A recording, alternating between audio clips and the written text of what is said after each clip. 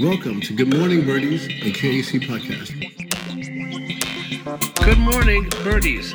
My name is Kerry Cheeseborough. I'm your host and the creator of this podcast of the same name as my greeting. I greet you, my audience, which this being my only, second episode. I believe my audience will be, carry the three. One or two of you, but with a bit of popularity and positive word of mouth, I expect this to grow to dozens of people over the course of time. This is an extension or rethinking of a little sort of innocuous thing I used to do on Facebook when I was up earlier than most people, and I would share my random thoughts in the morning. It was a sort of coffee wake-up call for me and a way to get my brain started as well as my mouth. And now I decided I want to do this in podcast form because, I'm possibly full of myself. And as such, I wanted to give this a bit more thought and at least come into creating these podcasts with a particular, not just topic in mind, but a sort of editorial as well. And I do have one. I was actually inspired by the show The Crown on Netflix. The show called The Crown on Netflix is in its third season. And for those of you who don't know, it actually follows the early lifestyles and, going-ons with Queen Elizabeth of the United Kingdom and her husband. A lot more about her, well, not more than her, but more story about her husband than expected, especially the last two seasons. And it's a very interesting story as well, especially watching the first season. First of all, the show is so excellently acted that Olivia Colman, who I think is was great in The Favorite and great in Fleabag, just recreates a whole new character. She's unrecognizable. Like, you can't even tell that people are acting. You actually buy the characters as they are, except for Helena Bonham Carter, who is just so recognizable. You see her, but she's just as excellent in her role as Catherine, the sister. And so a brief history lesson, curious, of course, at first, is that Queen Elizabeth became queen at 25 years old and was coronated at 27. She is now 93 years old, and her firstborn, her oldest son, Charles, we all know as Prince Charles, is 71 years old. He actually turned 71 in November, which means that he'll eventually be like the oldest king to assume the British throne from his mother, Queen Elizabeth II. She's the second Queen Elizabeth. But that's a long time, considering that his mother became queen at 25 and he's 71, and mom's still kicking and ticking and and that's like the most patient prince ever. And he's trying to keep in shape because, God forbid, he doesn't want his mother to die, of course, but he also wants to live long enough to at least take the throne for a day. So I'm sure he's working out and maybe someone got him a Peloton bike. Who knows? But I feel for the guy. I think he actually has the record for longest king in waiting. So I don't know who to root for there because I don't want Queen Elizabeth to die. I think it's great that she's queen. She's got some other executive duties, of course. She can resign from her job. I don't know if you knew that. She can resign from being queen, and then he would not become king then. He would just become Prince Regent. She would have to abdicate the throne completely to have her son then become officially King Charles. And every time I say King Charles, I think of the rap song that really is the first rap song on the radio and not Rapper's Delight, as a lot of people might have you believe. What was great about the other thing, and more importantly, the great thing about the episode that I just watched, it was the episode in which a television crew wanted to do a documentary on the royal family who believed that they were being misrepresented. Prince Philip, the Queen's husband, said that they really should get paid more.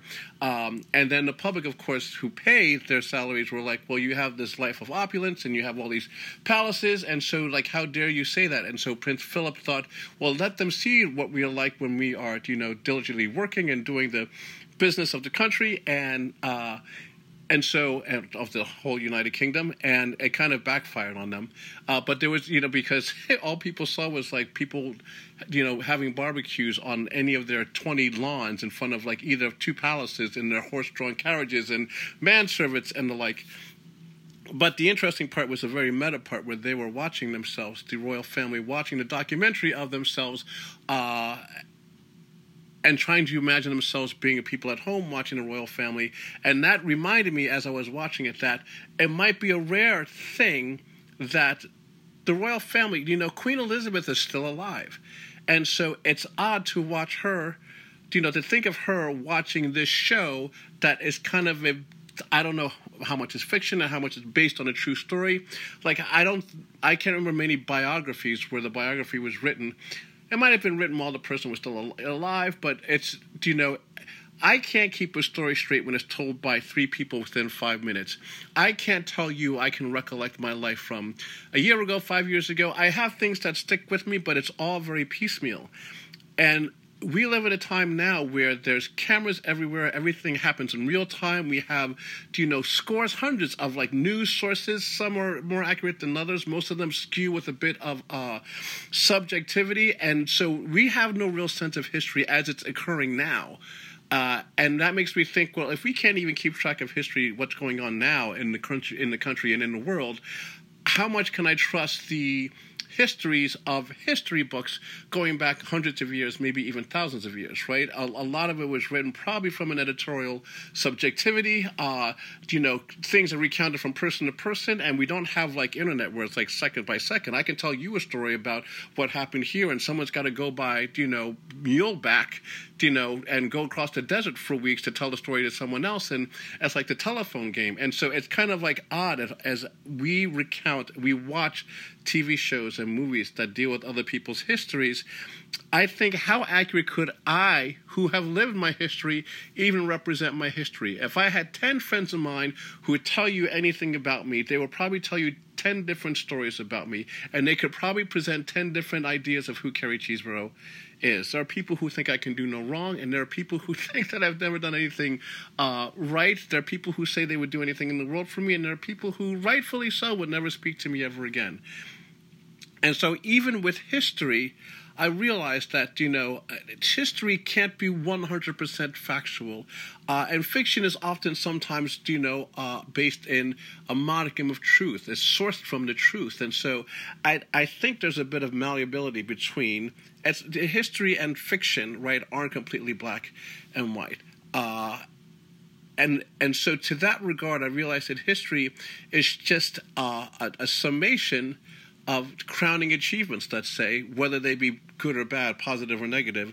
And fiction is just an interpretation of reality that we can't even remember objectively ourselves about our own life. And for me, so chock full of defining moments of crowning achievements, good or bad, that I alone could never do it objectively accurate justice. And here's the thing. I watched this episode this morning, so this is how my head works in the morning. I'm being very sort of psychotic. I don't know what the word is. But it's just, for me, it was just very interesting to go from that to thinking I can't even tell you right now, accurately tell you what happened in the last 24 hours of my life. I'd have to come from some subjectivity of what I chose to remember, of how I chose to see a situation. And it's all one-sided anyway. So, yeah, those are my thoughts on the not big, huge whole difference between history, and fiction. I think there's one in a bit of the other, not just in great historical figures, but in each of ourselves. And with that thought, you can get on the train. Here you have your morning coffee with that rolling around in your head. I will bid you adieu until I see fit to find something that is at least remotely interesting to me and might be to you to share with you. So until then, have a great day, and I'll talk to you sooner than later. Thank you for your time and attention and your patience.